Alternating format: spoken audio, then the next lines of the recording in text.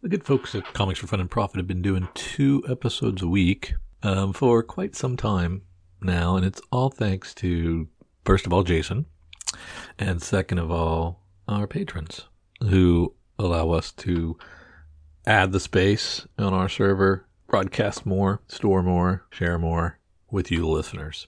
I'm envious of those of you who have unlimited storage and media server capabilities. We pay for ours here at the C4 FAP. It ain't cheap. We thank you so much for those of you who go to patreon.com/comicsfunprofit and contribute at any level to say thanks, to say, I want to be a part of your Slack channel conversations.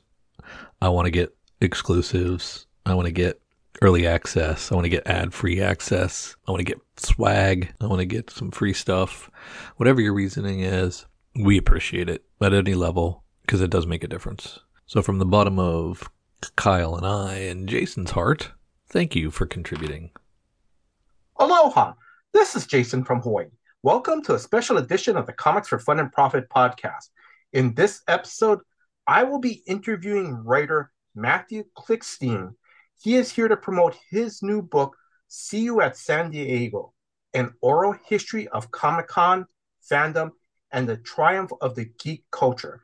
Now, this book is by Fantagraphics. Now for me, I've read some of the book. It's incredible. This is a time capsule softback book that is 480 pages. It's filled with amazing pictures, and it tells the story of Comic Con, warts and all, from the early grassroots beginnings to present day. Matthew, it is an honor to have you on the Comics for Fun and Profit podcast. I'm going to ask you two questions. First off, how are you doing today? Doing just fine. Thank you, Jason. And you know what? And I forgot to ask you this before we started recording. Did I pronounce your last name correctly? You did. Thank you. You're actually one of the few who does. Honestly, it's not that big a deal for me. In fact, I used to, when I was very young, I went by Matt Klickstein because I was weirdly obsessed with Frankenstein. I used to always dress up as Mhm. him for Halloween, and I used to take out all these books on old monster movies from the library when I was a kid, to the point that the librarian and my third grade teacher had a meeting with my mom about it because they were worried I was reading too much about monsters, to which my mom, of course, responded, let me get this straight. You had me come to school to talk to me because you're worried my son reads too much. Yeah. But I noticed my dad always said Klickstein, and I started realizing maybe I'm pronouncing it wrong. And I actually asked my grandfather at one point Mhm. how it was pronounced, and he said he didn't know either. Don't want to go down the rabbit hole really here, but Jewish. So a lot of us, our names were given to us at Yes. Ellis Island, and they weren't always. We didn't really, they were sort of made up. So Yes. I did once read an essay by Tom Wolfe, though, where he interviewed Leonard Bernstein, and Bernstein claimed that Stein is the original Jewish and Steen is like the Americanized version of it. Okay. So I don't know, but personally, I don't really care. But it is funny because a lot of times people will ask me before an interview, is it Steen or Stein? Yeah. I say Steen, and they inevitably usually say Stein anyway. I Hmm. also get Klickenstein a lot, probably because it's similar to Frankenstein. Yeah. So I appreciate that you got it right the first time without even asking. So thank you. Oh, thank you very much. I'm just going to go over your brief history, to let listeners know to check out your other works. And as you mentioned before we recorded that, you wrote the book Slime: An Oral History of Nickelodeon's Golden Age. Is that correct? That is correct. I that came out through Penguin Random House in 2013. Mhm. There's also an audiobook version of it, and I still don't know how this happened, but it was actually a clue on Jeopardy just a few weeks ago. It was literally, the question had something to do with subtitled books. That Uh-huh. mine was one of them. They said slime. They said Nickelodeon. I don't, and I actually don't watch Jeopardy. Yeah. So I had friends all over the country texting me about it and saying, "Hey, did you know your book was on Jeopardy?" And even a friend of mine who I had no idea watched Jeopardy either. He records Mhm. every episode, so Yes. he actually filmed it on his phone when it That's happened, nice. and so I got to see it. But yeah, so Slimed. Slime was, I did a few other smaller books before that, but Slime was really my first big book that really kind of Mhm, kickstarted my career as a pop culture historian. Yeah, for mhm, that one, we talked to 250 people. We got Mark Summers, of course, from Double yes, Dare to do the forward. mhm, Some really great pictures in that one too. That's probably one of the books that I'm most known for. It's like the only book really on Nickelodeon aside from some academic texts that came out. mhm. But yeah, so yeah, I did do Slimed. Okay. And then also too on the comic book side for Aftershock, you wrote the comic book limited series You Are Obsolete. Is it? Did I I get that did, correct? yeah. That came out 2 or 3 years Mhm. ago. In fact, the OGN came out during COVID, which was interesting, Oh. especially because it dealt with a lot of issues that kind of turned out to be very prescient about screens and about technology. Mhm. It's Yes. basically the easy log line is it's essentially Children of the Corn, but instead of the Bible or religion, it's cell phones. It's just, Oh, it was just this nice. idea I had. I was originally pitching it around as a film. I was Mhm. getting a lot of really positive feedback on it, but of course, getting a film made, especially these days, is extremely difficult Yes. and for the finances. And I had a number of friends in the comic book industry, including Tim Seeley, who later Mhm. would be part of this book, See You at San Mhm. Diego. And Tim and a few other people helped me to connect me to Aftershock, with whom they'd worked before. A couple of my other friends had done some stuff for them also. And they were very welcoming over there. And I had actually never written a comic book. The funny thing is, I don't really read comic books. I didn't Mhm. then or now. I like underground comics quite a Mhm. lot and certain other like graphic novels and things like Yes. that. But regular comic books have never really been my jam. So they actually had to have me learn how to write one because they knew I could do scripts and I'd done Mhm. film and television and theater and obviously a lot of books and articles, but never a comic book script. Mhm. So they actually sent me a few just to see if I could do it. And I wrote the Mhm. first issue actually completely on spec, totally on my own without any development. Mhm. And they loved it and they bought the whole series. And then I worked on the next four. It Mhm. was five altogether with an editor, Christina Harrington, and some of the other people at Aftershock kind of helped me out. There wasn't too many notes. I mean, I Sure. really was able to translate the work that I'd done in film and television and theater to comic books Mhm. pretty easily. And like I said, although I'm not really into the mainstream comics, I do read underground and graphic novels. So I had an Mhm. idea, and they're it's essentially like film on the Yes. page. So I Yeah. knew how to explain how I wanted to look, and I worked Mhm. closely with the art department, and I sent them samples of pictures and images that they can use. Yeah. I wanted it to reference a lot of Mhm. 70s and 80s horror films and Twilight Zone. So I would send them clips from Oh different my movies and God. images. And they did. I mean, you could look, I mean, the front cover of You Are Obsolete, you can tell is a bit of a rip from John Carpenter's version of Village of the Damned. And Mhm. there's scenes that are Yes. right out of like Poltergeist. Mhm. And, even the Mhm. third issue is very much the rubric of the cover. And Mhm. because I told them to, is based very much on an old Spanish film from 1973 called Who Could Kill a Child. And actually, there's a Spanish language version of the OGN, and I saw Yeah. some people in Spanish language countries talking about Yeah. that cover, and I wanted it to be self-referential. They're talking about movies a lot, so I wanted it to be very obvious that we Mhm. were kind of paying homage, not ripping Mhm. off, but paying homage to these other films and television shows, and especially Twilight Zone was a big one for me. So. That's nice. Okay, so Matt, I'm gonna say because you've already covered a couple things that what started off like literally the history of Comic-Con, monster books, underground comics, and so forth. And so, but I'm gonna say I'm just gonna go let me just finish up a couple more things I just want to point out is I want to give a shout out, a big shout out to Hannah Bahedri of Superfan Promotions for setting up this interview and for an advanced reading copy. So, Hannah, thank you very much. Matthew, do you want to add anything to that? I mean, there's a million people to thank. Anyone Mhm, who's seen the book knows that the acknowledgement section is about 4 or 5 pages long, and mhm, yes. it's not just a 480-page book as you've seen. It's big. It's very tall. Like everyone who sees it is amazed by how big it is, including myself. When I first Mhm, got a copy of it, I had no idea it was going to be that huge. mhm.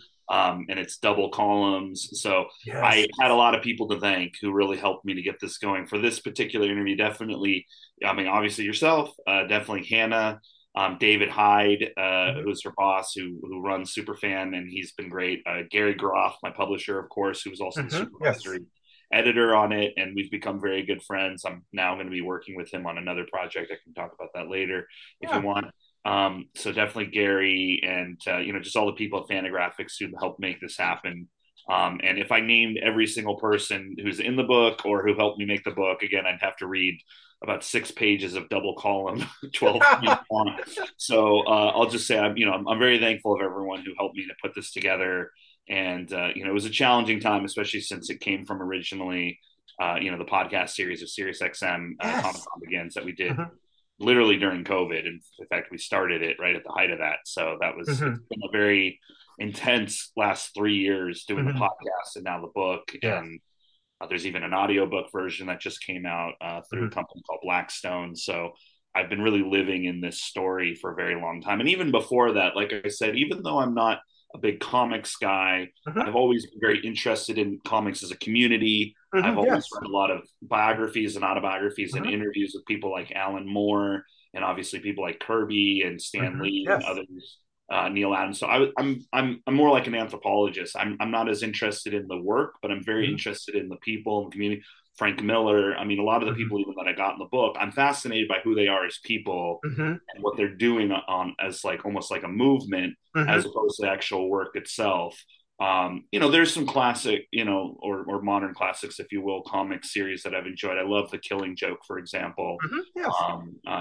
Good Alan Moore one, and a few others. I bought a Death of Superman comic when it came out in Yeah. '93. I would always hang out. I like to say this too. I would always hang out at comic book shops when I was a kid. Mm-hmm. It's part of why I made the book the way that it is, where I really focus on the community. And Yes. I've always told people that though I wasn't really into comics as a kid, I still hung out at comic book shops a lot Mm-hmm.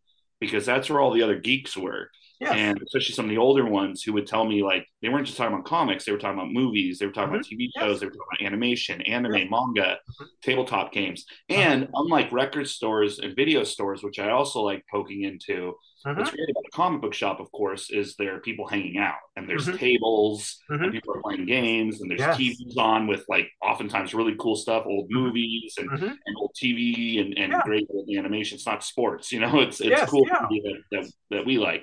And so I would end up really hanging out at comic book shops. So even though I wasn't reading a lot of that stuff, it still filtered through kind of through mimosa, through like a mimetic kind of a thing going Mm-hmm. on, and osmosis, and so and that's kind of how I wanted the book to be too, where I Uh-huh. was really focusing less on the materials and more on the community. And Yes. that someone who's not really that into comics Mm-hmm. could still be very much a part of this and be very interested in it. I will say I've always been a huge science fiction guy, so that's kind of my more Nice. hardcore kind of Yeah. traditional geek Mm-hmm. cred is, I watched Twilight Zone since I was a child. My mom Mm-hmm. and I watched it together, 4 or 5 years old.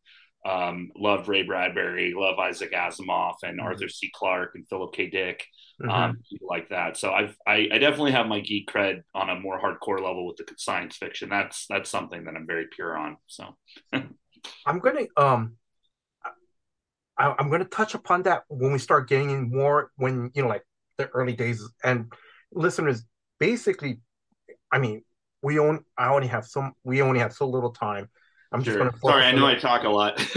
no Matt no Yeah, girl is. no because the thing is because for listeners it's like I just want to give the listeners an idea of like where this book is great.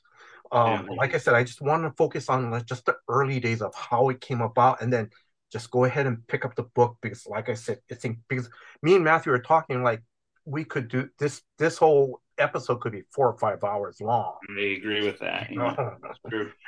So, Matthew, I'm going to ask, like, what inspired? Because, like you said, you're like an anthropologist, and so forth. What inspired you to write this book? Like, what was the thing that kicked it off for you? As we were just talking about, I did the Nickelodeon book. As you know, maybe some of your listeners know, I also did something similar about The Simpsons with Mike Reiss, who's one of two people who's written for the show since it started. Yes. Springfield Confidential. It's not quite an oral history, but I did have an opportunity to interview a lot of other people like Conan O'Brien Mm-hmm. and Dan Castellaneta, the voice of Homer, and Nancy Cartwright, the voice of Bart Simpson, of course, for that book. And I've done a lot of articles and things over the years as well. documentaries. Mm-hmm. I call myself and have been called a pop culture historian, along Mm-hmm. with a few other friends of mine, some of whom are in the book, like Cassine Gaines, who does similar projects on like Back to the Future, and Mm-hmm. he just had an ET book. So there's a kind of a handful of us who really take this stuff very seriously, and it's very important for us because, of course, as you know, whether it's podcasts, even documentaries, certainly books and articles these days, it seems like over the last few years, a lot of the people who are engaging in these materials are doing it from a much more subjective and personal Mm-hmm. place, which, sometimes has its place. But, if I'm going to watch a movie or read a book on, say, the Wonder Years, Mm-hmm. for example, I don't necessarily want to watch a movie or read a book on what that author or what the filmmaker has to say Yes. themselves about Wonder Years, and maybe they throw in a couple of random interviews. I really want everyone who's involved to Mm-hmm. talk about it and really have the text, whether again it's a documentary, a podcast, or a book, that's going to be the resource. It's going to Mm-hmm. be the encyclopedia for that. And unfortunately, this is a whole other discussion, but a lot of it's for marketing reasons and social media and whatnot, influencer ecosystem. There's just not a lot of them these days, and Mm-hmm. some of it is they take a lot of time. They're a lot Mm-hmm. of work. Look, if I were going to write a bunch of personal essays about what I think about Comic Con, that would have taken me a month. But Mm-hmm. to do it as a real resource that Yes. PhD students are going to be using for their thesis, and that years from now, when other people kind of catch on to what this resource is, Mm-hmm. it's going to be all over the place, like the Yes. Nickelodeon book has been and the Simpsons book has been. Just takes some time. I want it to be very accurate. I really want it to be the Yes. people who made it. And so where I'm going with all this is I take pop culture history very seriously. Mm-hmm. I always have. I was the kid in elementary school who was reading books about Chuck Jones and George Burns and Mm-hmm. all different kinds of things at a very young age. And I wanted to do that kind of stuff. Cassine and some of my other friends have similar stories of they were Mm-hmm. reading books about Twilight Zone and such as a kid. And so that's why they wanted to do it. And I realized, what can I do that would be kind of the ultimate pop culture history book that would sort of bring all of this together, all the Yes. different fandom fiefdoms Mm-hmm. together, all the different communities, Star Wars, Star Trek, comic books, science fiction, Mad Magazine, Rick and Morty, cartoons, animation, Twilight Zone, all of it.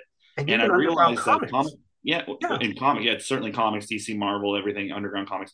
What can I do to really tell the full story in a Mm-hmm. way that would work and that wouldn't take me 100 years and that Yes. wouldn't be 50,000 pages? Mm-hmm. And I realized I could do it through the lens of the prehistory, history, and expansion of Yes. the largest pop culture gathering worldwide, which, Yes. according to the Guinness Book of World Records, twice in the last few years, Mm-hmm.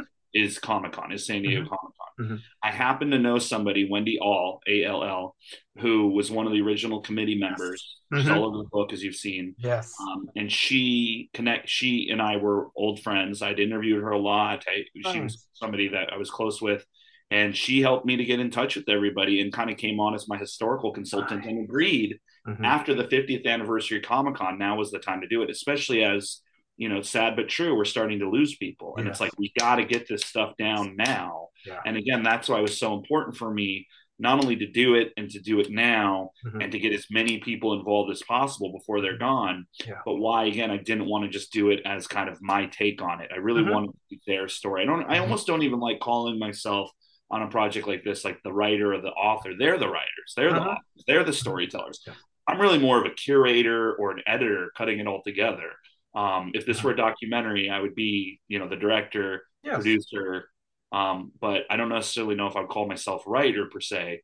Yeah, so that's where it came from. I wanted to do the ultimate pop culture history book, Mm-hmm. and this was that.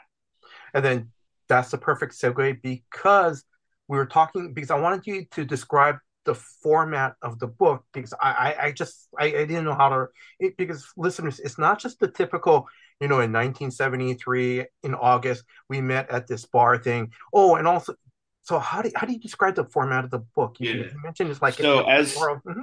sure. As per the subtitle, it's an oral history, which is a relatively new literary form. I mean, in some ways, it does go back at least as far as people like Studs Terkel, and books on people like Edie Sedgwick and Truman Capote that were done in the 50s and 60s and Oh, later on.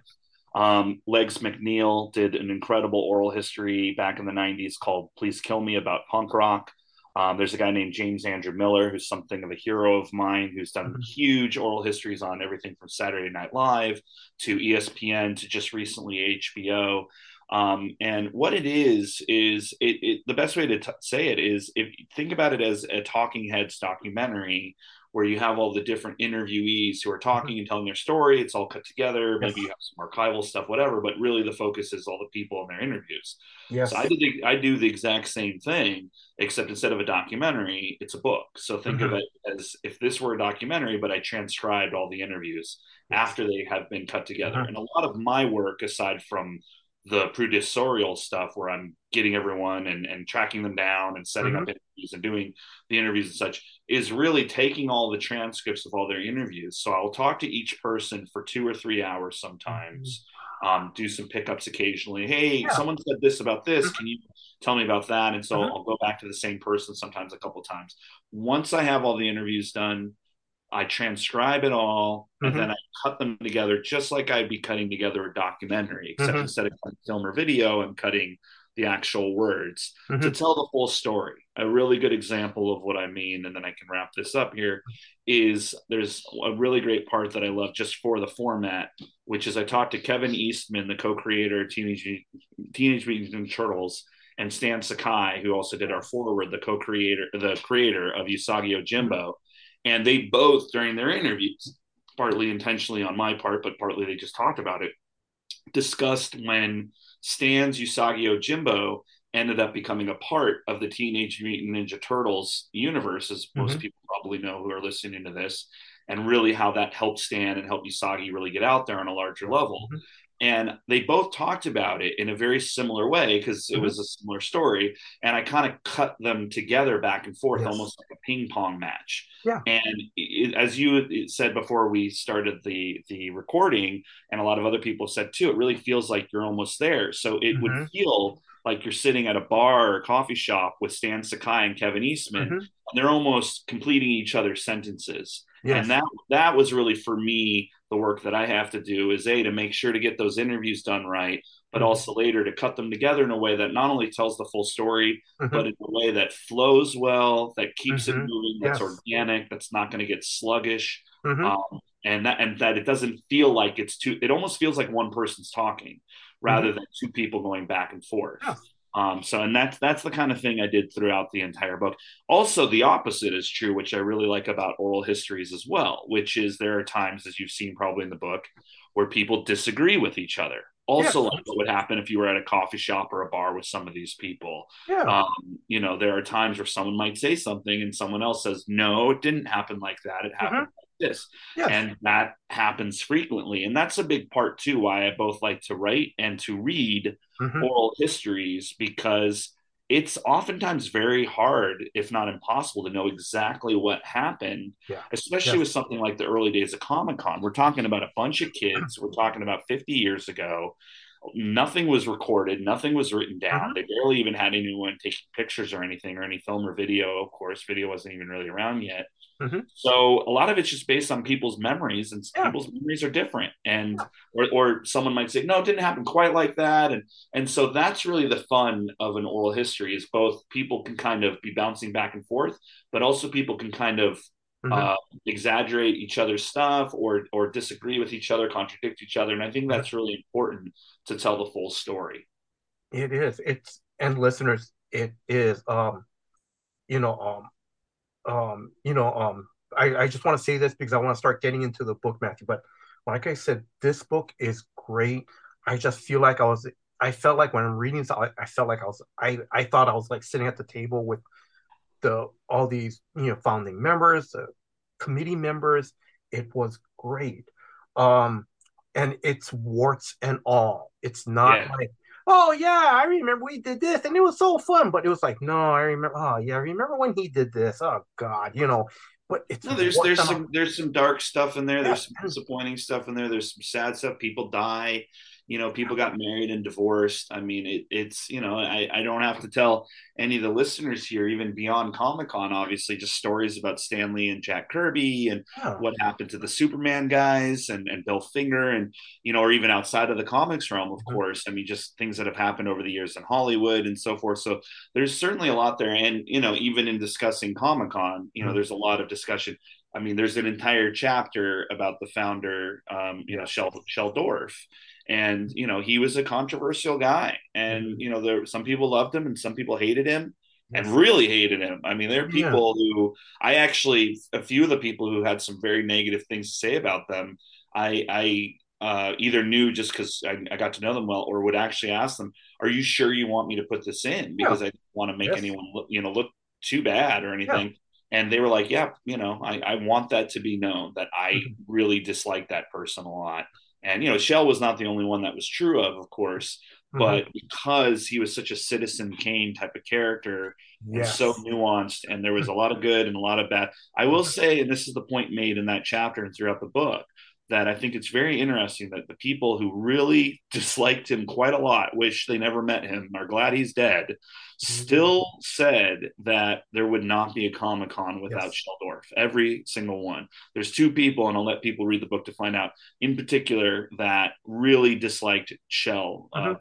quite a lot. And I've gotten to know both of them quite well, and they really mean it. I mean, they almost obsess over him in a way. Mhm. And both of them, along with everyone else, agree that, to his credit, though, there wouldn't be a Comic Con without Shell. And So that that's says a true. lot. That even Yeah. his biggest haters still give him that credit. Yes. And I'm gonna start getting into the book because I'm gonna start off, and actually this I only took a part of the quote from, actually this is the last quote from the final page of the book, is that Shell Dorf says, and I'm using a partial quote to fit this, is that we have created this yearly event with a specific object of sharing in mind. This one place where you can feel at home, share your likes and dislikes during the next 3 days. Now, of course, remember, ladies and listeners, this is years ago when this came out, or when he said this. Many of you will make friends, and perhaps lifelong friends will be formed right here at this convention. This has happened before. So again, listeners, as Matthew said, and Shell, how do you pronounce his last name? Sorry, Dorf, yeah, Dorf Dorf, yep. was the guy who literally was the founder of Comic Con. Yeah, everyone would agree. It's a little hard to say exactly, just because so many people were involved in the creation of it, and Yes. there's even a section where some of the other people are considered co-founders are like, well, I don't know if I would consider myself a Yeah. co-founder. So, oh, I'm a co-originator, just because it really was a bunch of kids who just wanted to put Yes. together this gathering where they could meet their heroes like Kirby and Ray Bradbury and Yes. Forey Ackerman and others. Forey Ackerman, who created famous Monsters of Filmland and Vampirella, amongst others. And I mean, they were children. Some of them were as young as 12 years old, like Gary Yes. Alfonso, who was not just, he was not getting coffee for people. He was doing publicity. He was Yeah. competing with the local media and such. I mean, they all Yeah. had to have their moms drive them around and whatnot. Yes. So, but at the end of the day, even with some of the confusion and lack of recordings back then and whatnot, everyone does agree that Sheldorf should be considered the founder. Although there were a lot of people, like at least a good group of about 6 or 7 Mhm. people who really also helped to make it happen, whether it was helping to get the funding that was Yes. needed or the ideas for it. I mean, there are even some, and this kind of came up in the MTV oral history. I Want My MTV, Mhm. that came out a few years ago as well. They talked about the same thing about who really created MTV. Even that's Yeah. kind of hard to say. Mhm. And I found a similar kind of thing even with Nickelodeon, because Mhm. with something like this, it's so hard to say because there's so many different people Yes. involved, and there was different iterations of it as well. It Mhm. wasn't even called Comic Con at first. They Yeah. actually had this weird little mini con uh, Yes. to raise money for. I mean, there was so many different things Yeah. going on, so many different moving elements.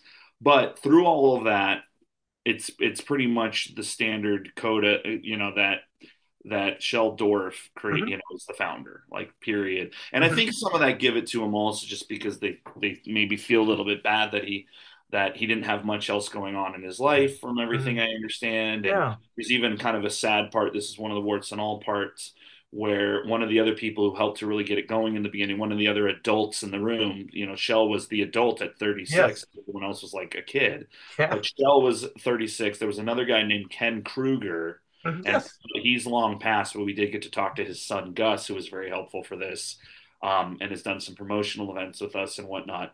But Ken was really pretty much one of the guys helping to fund it because, Hmm. again, he was one of the other adults, just could, and also had a bookstore that everyone kind of hung out at, That's right. where they sort of met each other and kind of Yes. would use as their clubhouse Hmm. when they're coming up with the idea for Comic Con. Hmm. And the sad part in the book is when Gus Kruger, Ken's son, says, or someone else says that actually it's Jim Valentino, I'm sorry, who would go on to help to create Image Comics, of course. He was another early Comic Hmm. Con guy. But he said he once actually asked Ken, so many people did so many things. Why Ken did you give kind of the credit to Shell as the founder? And Ken said something along the lines of, I have my wife, I have my kids, I have my house, I have Yes. other work that I do. Shell's got nothing else. Like Yeah. this is all Shell's got. And Hmm. I think a lot of people felt that way about him. I mean, especially toward the end of Shell's life, it sounds like I never Yes. met the man. I never talked to him. He died in 2009. I mean, I don't, and there's very few recordings of him. There's not a lot of them out there. Hmm. And it seems like, things got pretty tough for him toward the end. Yeah. As much as he also apparently did some things that really upset a lot of people, um, his story sounds kind of like a somewhat of a sad one. Yes. And yeah, but he also created Comic Con, so Yeah. that's one thing we can give him. And I haven't been able to confirm this, but I know I read this somewhere, I heard of it, and it kind of Mhm. makes sense. But from what I understand, Shell on Big Bang Theory and Young Sheldon Yes. is named after Sheldorf. Ah. I haven't been able to confirm that, but Oh I'm yeah. certain. Hmm. I've been researching this and reading Yeah. about it for years. I Yeah. actually did an article for Bleeding Cool a few years ago about this, and I've done similar kinds of projects in the Hmm. past since 2014 about kind of Comic Con and like things Yes. talking about this. And I really remember reading that somewhere and in a reliable source, like not Wikipedia or anything, but I Yeah. just so I can't remember where I saw it. I've tried Mhm. finding it. I Yeah. can't, but I'm Hmm. quite certain, and it makes Yeah. sense because I know some of the people involved in Big Bang Theory, and they definitely are all surprise, surprise, big Comic Con people. Hmm. So I believe that's possible, but Yeah. maybe that's part of the mythology of it all. But I think that Shell is named after Sheldorf from Big Bang Okay. Theory. All right. Sorry, Matthew. Let me just. I just want to close this little section up and start talking about the mini con. Yeah, So basically, listeners, I'm just encouraging you to pick up the book because as Matthew said, that there's a lot of people that were involved in the very early day and literally high schoolers. I mean, these weren't businessmen. These were high schoolers who had literally, and forgive me, and I don't mean to offend anybody, literally had no idea what to do. It was kind of like, yeah. hey, let's get No, a band they together. said the same thing. I mean, and you got to remember, not only were they kids, and some of them were junior high, like Barry Alfonso, who was 12. He was 12 years old when he was doing all this. And again, not just getting coffee or a supply bill. He was helping to run publicity with radio stations and stuff. But this was still kind of a new thing too. Yes, Comic Con certainly was not the first convention. That yes. would have been what's considered the first fan convention, and it was still more science fiction and a bit of Hmm. cosplay. Is the World Con in 1939 in New York? Hmm. World Con, which continued to keep going in Yeah. different versions throughout the years. I think it still goes on in some Hmm. way even today. But and Shell Dorf actually, even though he was originally from New York, I believe he spent a lot of time in Detroit with his family before he came Yes. to San Diego. Hmm. And in Detroit, he was helping to run something called the Detroit Triple Fanfare. Hmm. And that's Yes. been going on for a few years as well. And it's actually a big part of why, when he got to San Diego, he wanted to do something similar. So Yes. even For the West Shell, the Coast. Yeah. creator of Comic Con, was Hmm. influenced by an earlier one. So a lot of people think that San Diego was the first. It by far was not. And what's considered actually the first comic convention was not the New York Comic Con now, which started in 2006, but an earlier version of the New York Comic Con, which was something different, but it was Hmm. also New York, that started in 1964. That's considered the first comic book convention. Hmm. So you can go all the way back to 1939 for the first Mm-hmm. fan convention. You can Mm-hmm. go to 1964 for the first comic book convention. By the way, fun story there, only 65 people came. But the first person to have bought a ticket, according to record, was a young man who would become a writer later on in his life named George R. R. Martin. Yeah, that's written in the history books. Who knows if he was the first or fifth or just there, but Yeah, but he it's was the first person to buy a ticket to the first ever comic convention was George Mhm. R. R. Martin, which I think says a lot Mhm. about who these people are and who they end up being. And one thing I always like to tell people too is you know, that's why Comic Con was so special. Is you look at the biographies in the back of the book, of which I Yes. tried to be as extensive as possible. So much Mhm. of this is about giving these people the much deserved spotlight that they get. So it's not a typical bio in the back where I have like one or two lines and that's it. Mhm. Some of these bios are a paragraph long. A lot of Yes. these people have done a lot of amazing things, and I really wanted as much of it in there as possible. Mhm. But if you look at it, every single person who was involved in Comic Con in the early days either became a writer, became an artist. Mhm. Yes. Jim Valentino helped to create Image Comics. Dave Scroggie ended up helping to get Dark Horse really going. You had Scott people who became Shaw, Captain filmmakers, Carrot. Scott Shaw, who it's worked in every possible pop culture field you can imagine, from comics to cartoons, Hanna-Barbera, And Simpsons comics, everything else. So it really and those who didn't, the few who didn't, became college professors or got yes. very involved in electronics and Yeah. computers. Everyone who was involved in this became something very creative, very Yes. innovative, and I would say 90% of them went into an artistic field very high up. Wendy All, the woman I talked about Yes. before, she went into toy design, and not just any toy design. She became a senior designer at friggin' Mattel and Hasbro, for Yeah. goodness sakes. I mean, It's she was yeah. working at the highest levels that you can at toys. She was helping to do Barbie, for goodness sakes. Oh And meanwhile, my when God. she was a kid, she was helping making Comic Con. No, but So, I sorry, that's a I'm big kind of part of going it. off the cuff here because I remember reading the story of they were trying to get science fiction writer Harlan Ellison to come. Like, Yeah. and there's a story and there's a picture of Harlan Ellison holding her and Oh she's kind yeah. of smiling, but it kind of looks like He's it, sort of grabbing her inappropriately. Yep. yeah, and Yep. And you know what? And to her credit, she gave me that picture. She has nothing but fond things to say yeah, about Harlan. She's written about meeting him before. Wendy, like I said, is the one I've known the longest. We've known each other for 10 years. She is one of the sweetest, warmest, most mhm, generous people I've ever met. But you know what? She does not suffer fools. She's mhm. yelled at me before. I've heard her and seen her yell at other people. When Yeah, Wendy gets mad, she gets mad. And so if she had any real problem with Harlan, she would certainly and say it. And you're right. It's a picture that's, I have to admit, it looks a little inappropriate that he's grabbing her in a weird way. And she was fairly young at the time, although yeah, so was he still, kind of. So certainly not a photo that would probably fly in this day and age. But yeah. those are the kind, again, with the warts and all, those are the kinds of pictures and art. And there's a few others like that in there too. I mean, there's definitely some not safe for work stuff in there, listeners. Okay, I actually am going to be doing, as part of the tour that I've been doing for the yeah, last 6 weeks as well. I was invited to do something local around here in the Dayton, Ohio area as part of a library, as part of a teen comic day thing they're uh-huh. doing. And I actually told them, I said, I just want to be clear. There's some stuff in the book, Yeah. both people talking about things and pictures and art that Oh might not no, be appropriate for younger readers. And they said, oh, it's fine. Don't worry about it. I said, okay. But, there's they've seen definitely worse on stuff The in there. Walking Dead. They've seen, but You know what? Unfortunately, for good or ill, I think that has a lot to do with it. They're like, these kids have seen everything at this point. Any kid with a cell phone has seen it all at this point.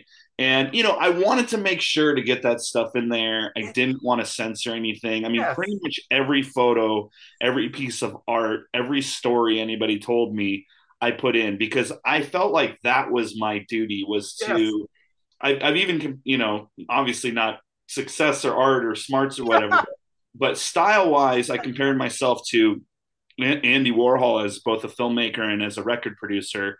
The story is, and if you see some of the footage of him doing it, it seems like it's true that when he would make some of the films, at least the ones he was more directly involved in, not the Morrissey ones later on, but when he would make his films or when he quote unquote produce the Velvet Underground's album, that his thing was basically just to kind of walk away. And Mm-hmm. that's sort of my jam here is I wanted to create the space, I wanted to create the platform, I wanted to kind of design the book and earlier the podcast in a way that would really give them the freedom to say whatever they wanted, Yes. to Mm-hmm. do whatever they wanted. Yeah. And I really didn't turn anything down unless there was an issue that was a legal issue, or Mm-hmm. with the Yeah. photos and art, of course, like anything with credits. I feel really bad that we weren't able to get in any pictures of Brink Stevens, for example. Oh my Um, God. she, Just- yeah, Brink Stevens is amazing. She's another one I've become really yes. close with. I love Brink. She also was nice enough to do some narration for the podcast series. Yes. She did that totally on her own for free. It was so nice of her to do that. I wrote what she said, but she was very helpful with that. But there's no pictures of Brink in there, even though she was Yeah. one of the early Comic Con people. She ran the Masquerade for years. Yes. She was Dave Stevens' widow. Dave actually used her as a model for Betty, along with, of course, Betty Page, who she Mm-hmm. did and does look like Yes. Betty Page already. Brink's an exceptionally beautiful woman, and later became, what she refers to as one of the original screen Yes. queens, being in movies like Sleepaway, Summer Party Massacre, and things like that. And so I would have loved to have had pictures of Brink in there. Yes. The problem was all the pictures she sent me were clearly very professionally done. Mm-hmm. And I was worried like they were from Yeah. magazines or from other things. And I didn't want to cause any issues for me, for my publisher, or anyone else. So I was very meticulous. That was really what took the most amount of time, Mm-hmm. was getting the pictures, organizing the pictures, Mm-hmm. and making sure they were all credited appropriately, and identifying as many of the people in them as possible. Mm-hmm. And I understand from people who are very curmudgeonly and meticulous and persnickety, all these old Comic-Con people who, again, do not suffer fools gladly. There's a reason a book like this has never come out before, because they didn't really want to let anyone do it because they were worried it would get screwed up. Yeah. But they trusted me because the podcast was so good. Yes. But, from what I understand, there's like one or two very minor errors with the photos that I didn't catch, or that maybe somebody who gave me the picture, they got it wrong, which is honestly probably the case, because I don't know who these people are in a lot of pictures. I had to go with whoever took the picture or whatever.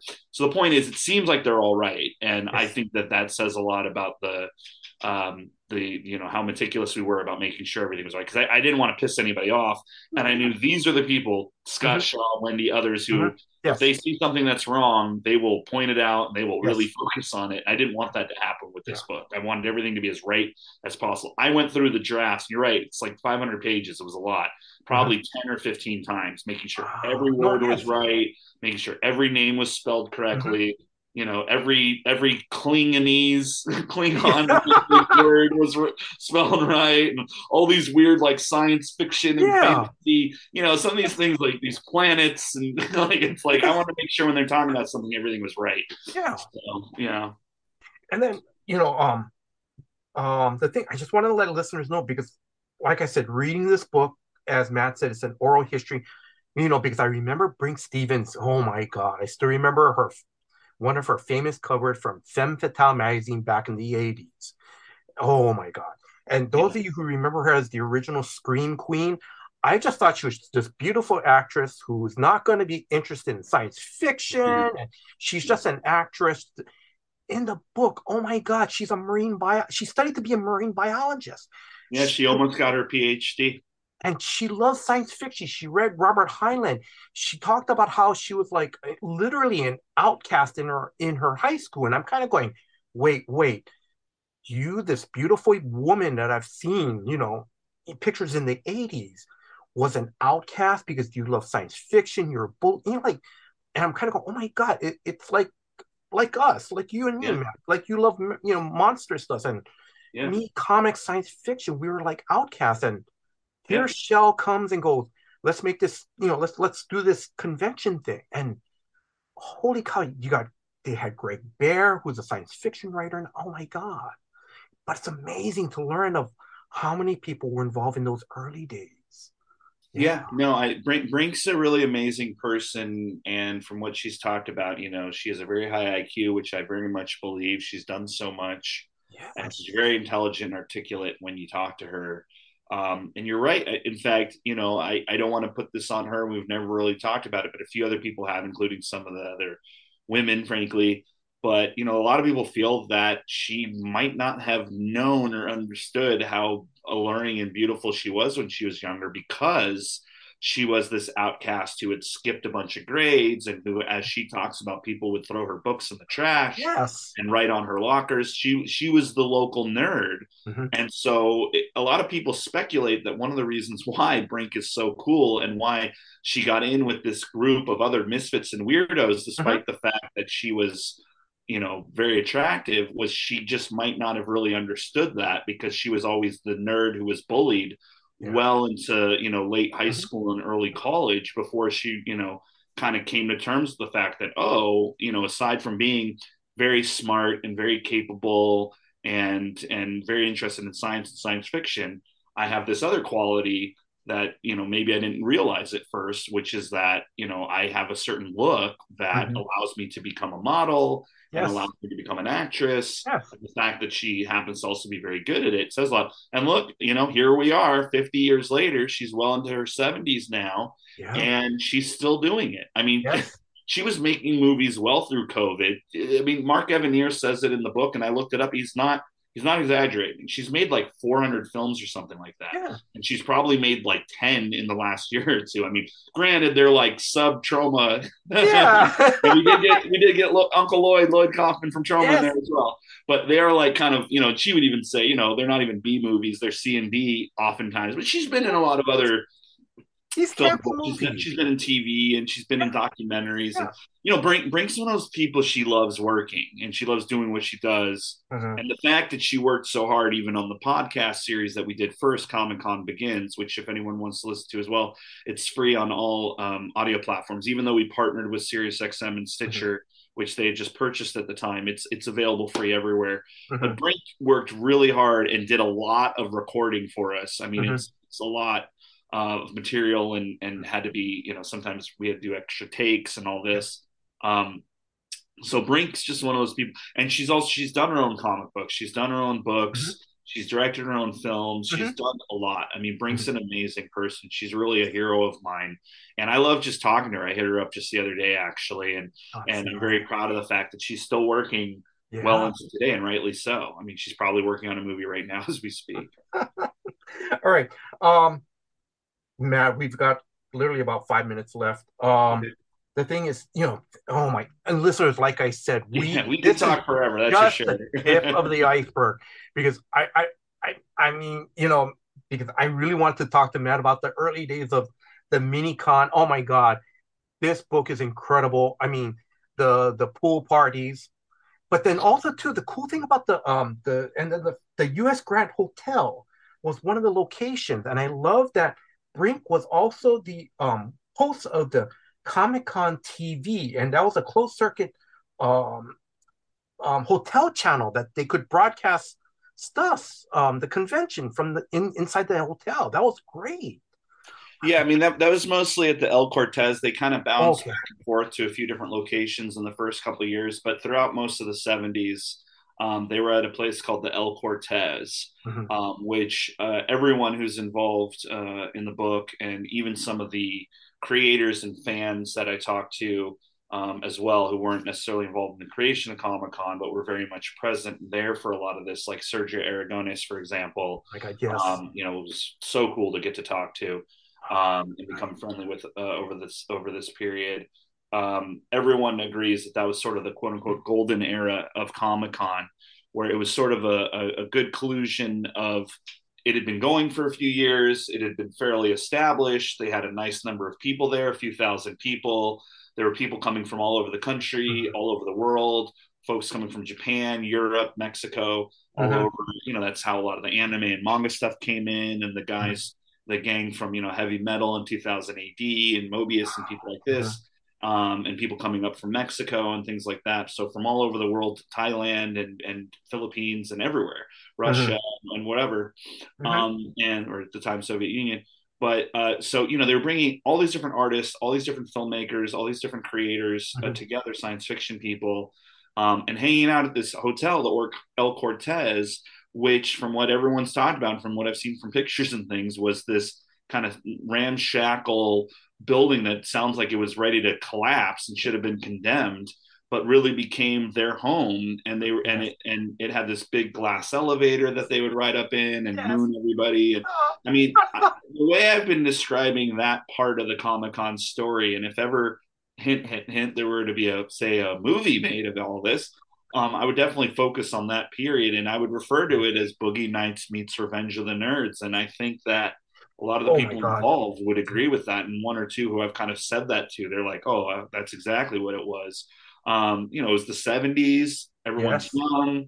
You talked about Sex, pool drugs, and parties. rock and roll. Not everyone was wearing clothes. There was obviously drinking, drugs, rock and roll. People were protesting, Vietnam and such, and all this, and there was a lot. You had the underground comics people coming down. Yes. They're hanging out. I mean, even people like Sergio, people like Spain Rodriguez and Trina Robbins, and these are counterculture people. I mean, some of the younger Comic Con kids even like Scott Shaw, who's pretty big and has always been pretty big.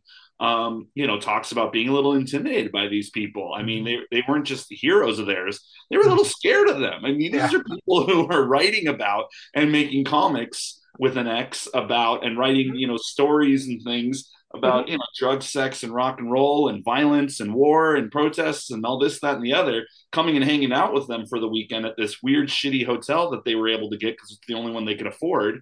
And they turned it into their own utopia. They turned it Yeah. into their own fan geek, Mhm. island, their own island of misfit toys. And that's really what it was. And it's Yes. beautiful. And everyone across the board, and this is important too, women as well as men all said it was completely a safe place. Mhm. Nobody has any negative stories about being, made to feel Mhm. uncomfortable, being, like who knows if any of that stuff happened? I certainly can't say, but it really sounds like it really didn't, like zero, like Yeah. not even a little bit. And I talked to every possible person that you could talk to who was there, even people who aren't in the podcast or book, people that I talked to on the side. I had Mhm. the good fortune of having an email exchange with Art Spiegelman, for example, of Mouse fame, of Wow. course, and others. There are a few people who chose to not be involved, but Yeah. they were supportive, and I would ask them questions. And Mhm. people I've met on this tour. I've done a lot of stuff with Trina Mhm. Robbins, and trust me, and Trina's written her own memoir, which I highly recommend, that also came out through Fantagraphics just Mhm. recently, Last Girl Standing. If anyone was going to say anything negative happened, especially to women, it would be Trina. And Trina Yeah. has no negative stories Mhm. at all. She doesn't have a single one of someone touched me or someone touched her Yeah. or someone did this or that. It really sounds like, as wild and crazy and out of hand as it could be, everyone was there to support each other. Mhm. Everyone Yes. was there to make it a safe, Mhm. welcoming, inclusive Mhm. place. They had, again, early manga, early anime, Yes. Howard Cruz, who was doing some of the first gay comics, other people from the LGBTQ Mhm. community coming very early on. I Yes. mean, it's just something, and people from different politics. There were conservative people. There were people, and not everybody was sex, drugs, and rock Mhm. and roll. Some people, didn't like that stuff, but they were able to be there too. It was really a place that brought together everybody. And I know we're wrapping up here, and I think this is, a good thing to say toward the end. And I've written about this and talked about this. I think that's what's so beautiful about this and why so much of this resonates. I Mhm. think it also goes to why almost all these people are still friends with each other. These are people who Yes. literally grew up with each other. These are Yes. people who've known each other since they were 12, 13 years old. Some of them are in their 80s now. They're still very close friends. Mhm. You throw in someone like Floyd Norman, the first black animator for Disney. He literally worked on Snow White and Cinderella, the originals. I mean, Mhm. he's still working today. Great guy. He's kind of part of this scene. He was one of the people, again, not in the book or podcast, but Mhm. I've gotten very friendly with. He's been very supportive. Yes. Um, and all these, they're all still friends. They're Floyd's 90 and he's still Mhm. with these people. And I think a lot of that's because they really loved each other. They had their fights, they had their bickering. Mhm. They're human beings. But at the end of the day, this sounds like it was a very special place. And Yes. Neil deGrasse Tyson, the astrophysicist, he recently said in his memoir that just came out that Comic Con, San Diego Comic Con, is the closest thing he's ever experienced to utopia ever. And that's coming from a scientist. Yes. And so I think that says a lot about what's so special about this and why, especially right now, Mhm. when things are so messed up and there's a lot Yes. of division and there's a lot of people Yeah. fighting with each other and there's a lot of anger and fear and anxiety.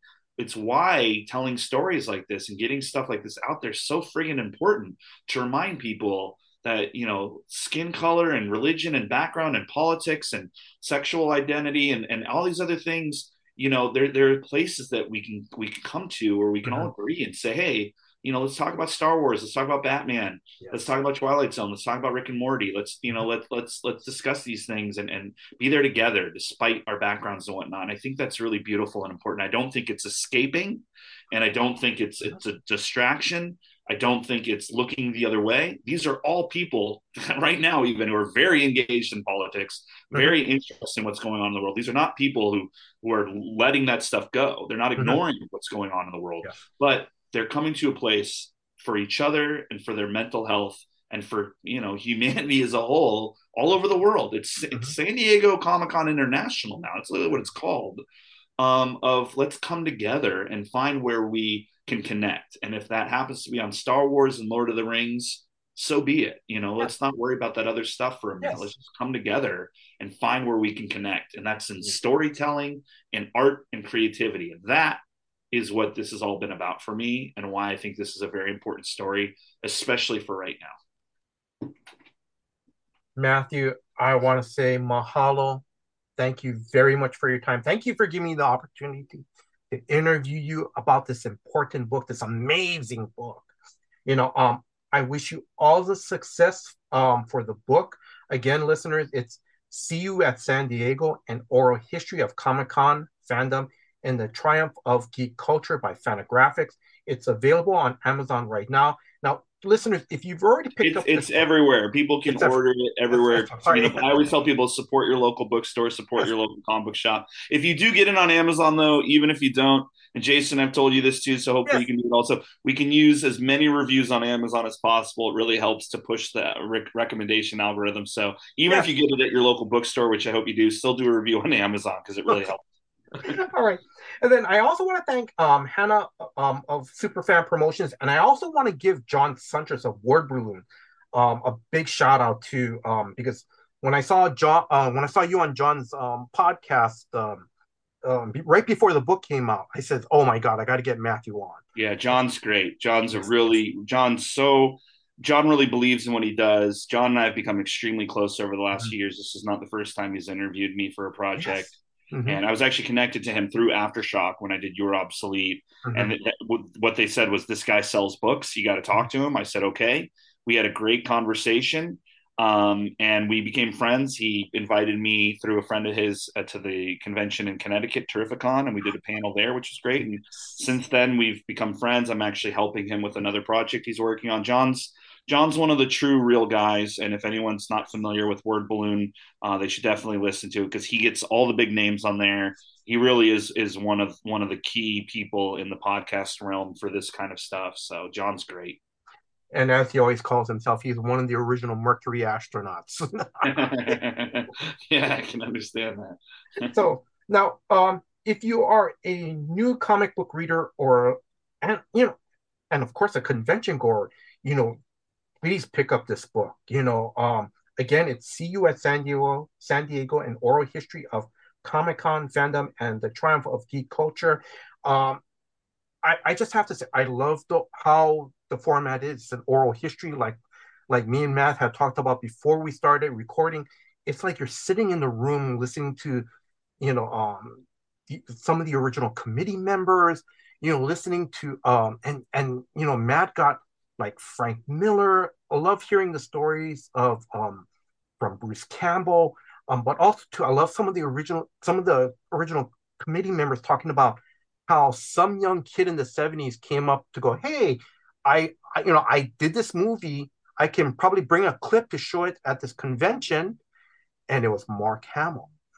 And that's amazing. Or you could read the incredible story of how Neil Gaiman had talked about the panel, one of the recent Comic-Con panels where I think they forgot how to have a way for him to exit out of the room. And I think one of the organizers had to find like these cosplayers that are like 6+ dressed as Klingons to give him like lined Yep. up for him to give them away to get out of the That's one of room. my favorite stories for sure. Is we did get Neil Gaiman. Neil's been great. I was actually just talking with one of his assistants earlier today about some stuff. Neil's been one of the people who's been really supportive of this project since day Yeah. one when we were still doing the podcast. And Neil tells a very funny story about how they were worried that he wouldn't be able to get out without getting mobbed by the audience. So they just brought together a bunch of people cosplaying as Klingons who were really tall and big to The basically block. escort him out so that he wouldn't get mobbed. And as he says, that's just classic, Comic Con logic. And Neil's got, as you said, most of the book, a lot of the focus is on the early Comic Con people. They're the ones that I talked to the longest and had the most time, frankly. I mean, Neil's not somebody who has 3 hours that he can do an Yeah, interview. no, He's yeah. doing a million interviews a day while he's doing all these TV shows and books and such. But he gave us a good interview, and he had a lot of really funny, interesting Yes. stories. And some of them are not so funny. He was another one who he's got some sad stories about Kirby. He's got some sad stories about how Comic Con has changed a lot over the years, how it's a Mhm. lot less intimate now. Other people feel that that's a good thing because it's bigger, so it brings in more people. So, again, it's a lot of different voices. But Neil's definitely one of the ones who he respects and appreciates and loves Comic Con. But he, like a few other people, wishes it was still a little bit more intimate and one on Mhm. one, and people could really kind of hang out with each other. And that he certainly can't do that anymore because he would get mobbed. Yeah. And even frankly, I don't think I'm giving anything too much away with this, but one of the reasons Mark Hamill can't really go anymore is for that, especially with his age and whatnot. Like Yeah. he can't. I mean, but as they say too, I think it was Scott Aukerman who we also talked to from Comedy Bang Mhm. Bang and Earwolf and all that, and also writes X-Men and other things. He said, he knows for a fact, and I'm sure everyone's heard this, that like Jack Black will go and wear a stormtrooper helmet. So you Yes. never know who's next to you in a cosplay. It might be a celebrity but that also says a lot about like even for people like that, they want to go to Comic Con and they want to really see it and enjoy it as a fan, and not be mobbed and not be bothered. Like it's something they want to go to too, and kind of Mhm. be left alone to just check stuff out. Yeah. And so yeah, so that's another reason to go to Comic Con, kids. Is you never know who's standing next to you, what waiting in line. It might be someone that you are a fan of, and just is wearing a mask so that they're hidden away. So. All right. So I want to I want to thank Drew, the host of Comics for Fun and Profit, for putting this episode together. So Drew, thank you very much for all your hard work behind the scenes. And if you are a new listener, please check out new episodes of Comics for Fun and Profit. Before I do my closing line, I just want to end this with Bring Stevens and her quote. I had to cut her quote. I had to make it short, and I love it because it just nails how Comic Con was created from the past to the present. It's just amazing to me that this little group of teenagers had created something that is so huge, so world famous now.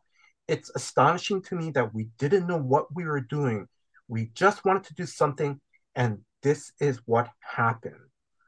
And that's true. Listeners, thank you very much for your time. Thank you for listening to this episode. Again, Matthew, thank you very much. I know we're going a little bit over. Until next time, guys, aloha. Our LCS is Cowabunga Comics out of Oconomowoc, Wisconsin, and their mail order company, Deep Discount Comics.